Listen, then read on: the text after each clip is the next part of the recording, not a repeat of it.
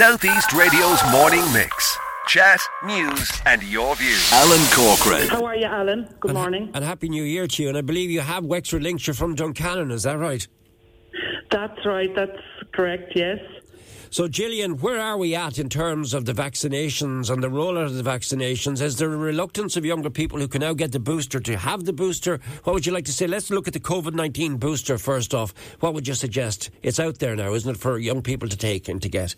The COVID-19 booster is available, and now we're lucky to have it available from 18 to 49 as well, which it hadn't been available, but it is now available, so they can book in online on the HSE website for an appointment in a vaccination centre. Also, throughout Wexford, there is people can go to their GP or they can go to a lot of pharmacies which are offering the vaccine in Wexford. So that is one area of it. Now, the regional flu lead, that's the title you have. So, like, speaking to Dr. Paul Kelly yesterday and the pressure on the A&E in Wexford General Hospital, there are 3 strands of illness that are out there at the moment. Do you want to go through them for us, Gillian? What are we witnessing? What are we experiencing here in County Wexford? Yeah, well, I suppose this time every year, we do see a flu season in Ireland. We haven't seen so much in the last 2 years, probably because we've been wearing masks, we've been doing our hand hygiene, we've been staying at home. Now we are seeing, a surge in flu as well.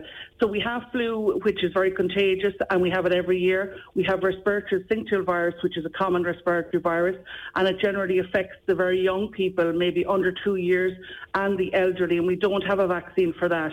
We also have COVID circulation, which we've had for the last 2 years. And again, there's a little bit of a surge, especially after Christmas, because people have been at home and they've been doing more mixing, and maybe they're not wearing their masks, or they're doing, So we are seeing the 3 viruses circulating at the moment, and that's what's making everything, I suppose the hospital's very busy at the moment. We're really lucky that we have the flu vaccine for flu, and it's very effective. It's over 60 years old. It's really effective in preventing people presenting to hospital, ending up in ICU or dying from flu. So we're really lucky to have that, and we really encourage that to the high-risk groups. Also, we have the COVID vaccine as well, and we're really lucky to have that, and we're lucky to have that booster now being available to, all the population, and I suppose especially lately to the 18 to 49 age groups. Yeah, and those who are reluctant to get that booster, because I believe there is some reluctance from younger people, the younger cohort, to get it done. What advice do you give to them as to why they should get it, please?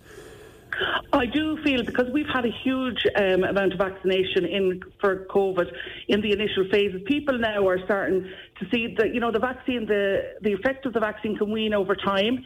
So it's really important to be vaccinated again. I know over the summer months, people didn't see people as sick with COVID, and they feel maybe that it's gone away, but it is still there. So I really do encourage people, right, that the effect of the vaccine wanes over time. You have to remember that.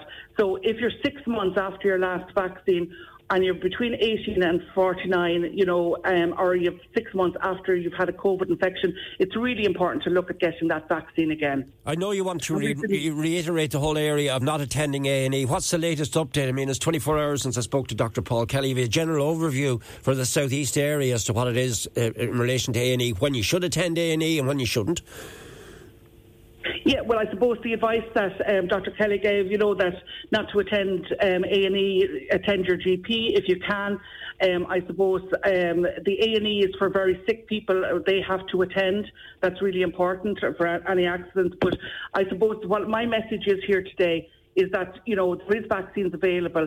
There is a lot of flu, respiratory syncytial virus and COVID circulating. We have a solution in the vaccine, and I would urge, the population to become vaccinated. And what are the indicators? What are the indicators as to when this is going to ease somewhat? Are we at the peak of it? Are we heading towards the peak of it? Where are we when it comes to County Wexford at the moment as to how long more we're going to go through this?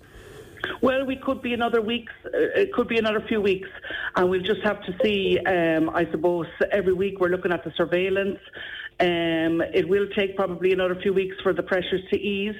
So, I really would advocate that people, especially the vulnerable, maybe to wear a face mask. They can choose to wear a face mask if they're going into crowded areas, to do their hand washing, to go and get their vaccines.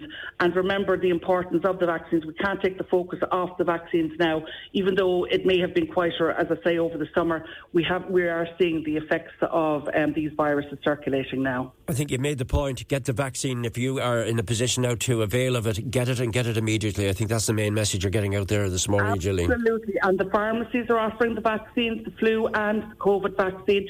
There is also the vaccine from 2 to 17-year-olds for the nasal vaccine. You know, that's really important, and that vaccine is available as well.